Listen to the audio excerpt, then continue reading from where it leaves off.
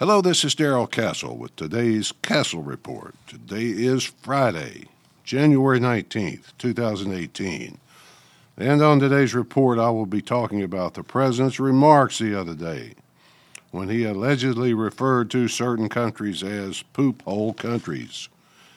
He is actually credited with having asked some lawmakers during discussions on DACA.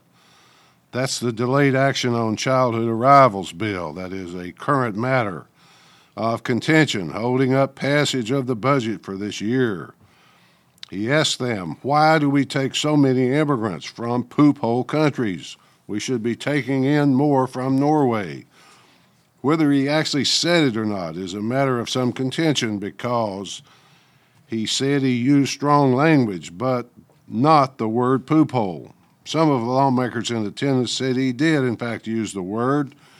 Whether he actually used that word or not, I am not sure. But for the purposes of this report, I'm going to take the position that he did use the word poop hole in reference to some countries in Africa and Haiti in particular. Notice that I am using the word poop hole countries instead of the actual word the president allegedly used because I don't want to offend anyone who might be offended by the commonly used word for defecation.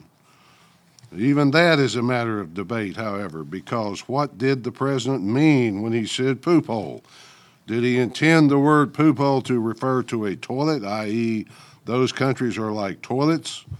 Or did he intend it to refer to the actual human Heine hole, i.e., those countries are like Heine holes?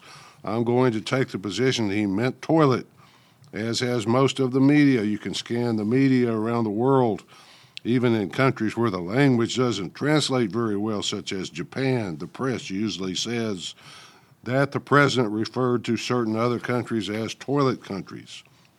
The president is often crude, but he has a knack for raising questions that many of us have been wondering about, but perhaps did not have the courage to ask. I think his question, why do we admit so many from those countries, is a legitimate question that the vast majority of Americans think should be asked and answered. Why indeed? What do people from those countries bring to the United States besides a little bit of those countries? How could immigration from those countries benefit the United States in any way? Aren't presidents, congressmen, senators supposed to represent the people of the United States? They take an oath to protect and defend the Constitution, but doesn't that require them to represent us?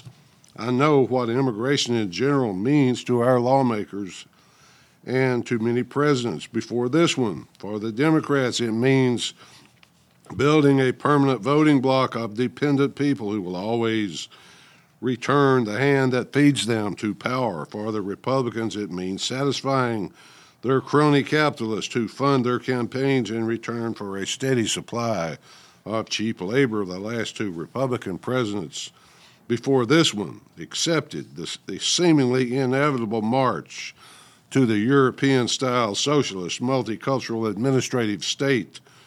But this president does not accept it.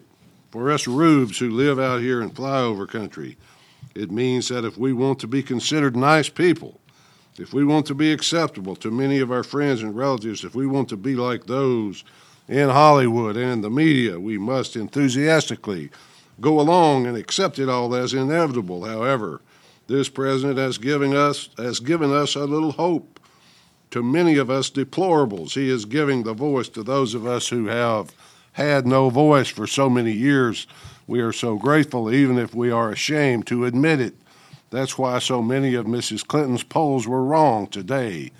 You either have to be very brave or totally independent to publicly express views that might get you fired, declared an insane misogynist racist, or have your life ruined in some other way. Let's take a look at the merits of what the president said, along with the double standard to which he is held. I've got a list of quotes from many of the lawmakers who criticized him about it, called him evil, etc., saying essentially the same things about the same countries, but perhaps less straightforward. If it is the poop word that is objected to, President Obama was quite famous for his foul mouth, as was his Vice President Joe Biden. I have another list of quotes from many times President Obama referred to people as MFers, used that expression in public quite often, I suppose, though. That's just how Democrats talk. Many people believe either secretly or publicly that the president was right because they believe that certain African countries such as Somalia, Sudan, Libya, Ghana, Central African Republic, and Liberia, to name just a few, as well as Haiti, are in fact poop hole countries. What information could possibly lead one to form such an opinion? Well, perhaps it is National Public Radio which has that opinion. Not exactly a conservative source.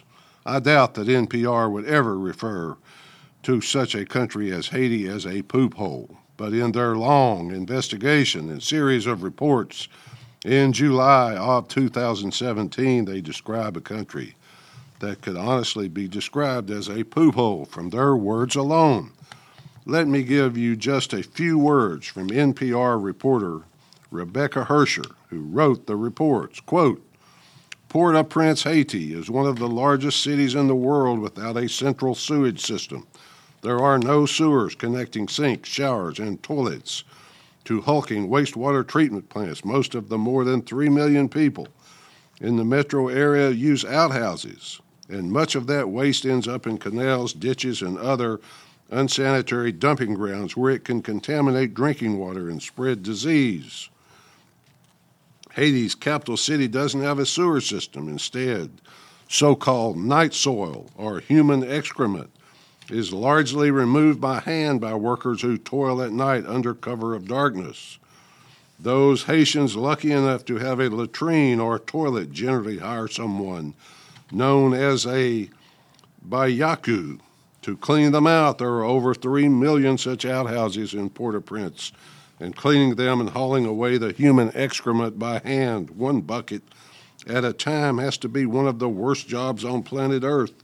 About 53,000 gallons of human waste makes its way into the city canals and roadside ditches every day in Port-au-Prince. It spreads disease. Haiti is in the midst of a cholera epidemic where the rest of the world is eliminating cholera. Cholera spreads like wildfire during rainstorms, which, as you would guess, happen quite frequently.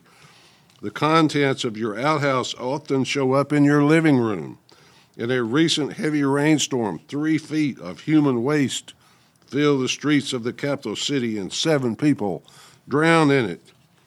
The guys called Bayaku are provided no showers, no health care, or even a drink of water on the job. They work in the dark, often naked, because there is such a social stigma to the work, and because they carry communicable diseases, and because the odor around them is so bad. For all this work, they are paid about $4 per night.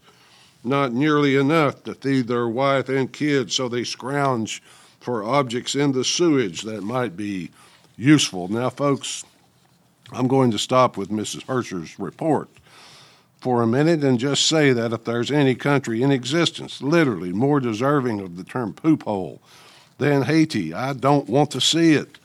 This is after billions of dollars in aid, and after the 2010 earthquake, it is after millions in aid to build sewage treatment plants that never get built. I don't remember now who said that foreign aid is taking money from poor people in rich countries and giving it to rich people in poor countries. In addition to the foreign aid, thousands of charities have given millions of dollars in aid to Haiti. You will rarely, if ever, hear the truth about this entire story, and never from the mainstream media. The psychological linchpin upon which all else depends in this war that's being waged on common sense is control of communication between all of us. Control is sought over our communication with the outside world and even with ourselves. The total control over our communication and our thought process is Orwellian in intent, but it is looked at as just necessary policy today. It is an assumption omniscience, a conviction that reality is theirs and theirs alone. That is so infuriating. They are thus freed from the search for the often elusive truth that occupies the lives of lesser humans.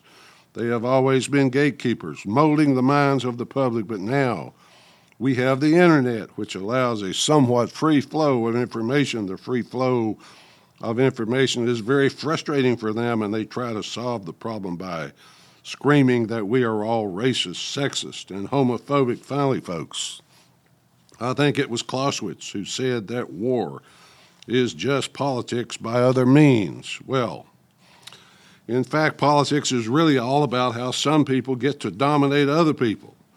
And it's about who gets what in this world for many people. A lie is a lot more comfortable than an uncomfortable truth, especially when it suits their preconceived worldview. At least that's the way I see it. Till next time, folks, this is Darrell Castle. Thanks for listening.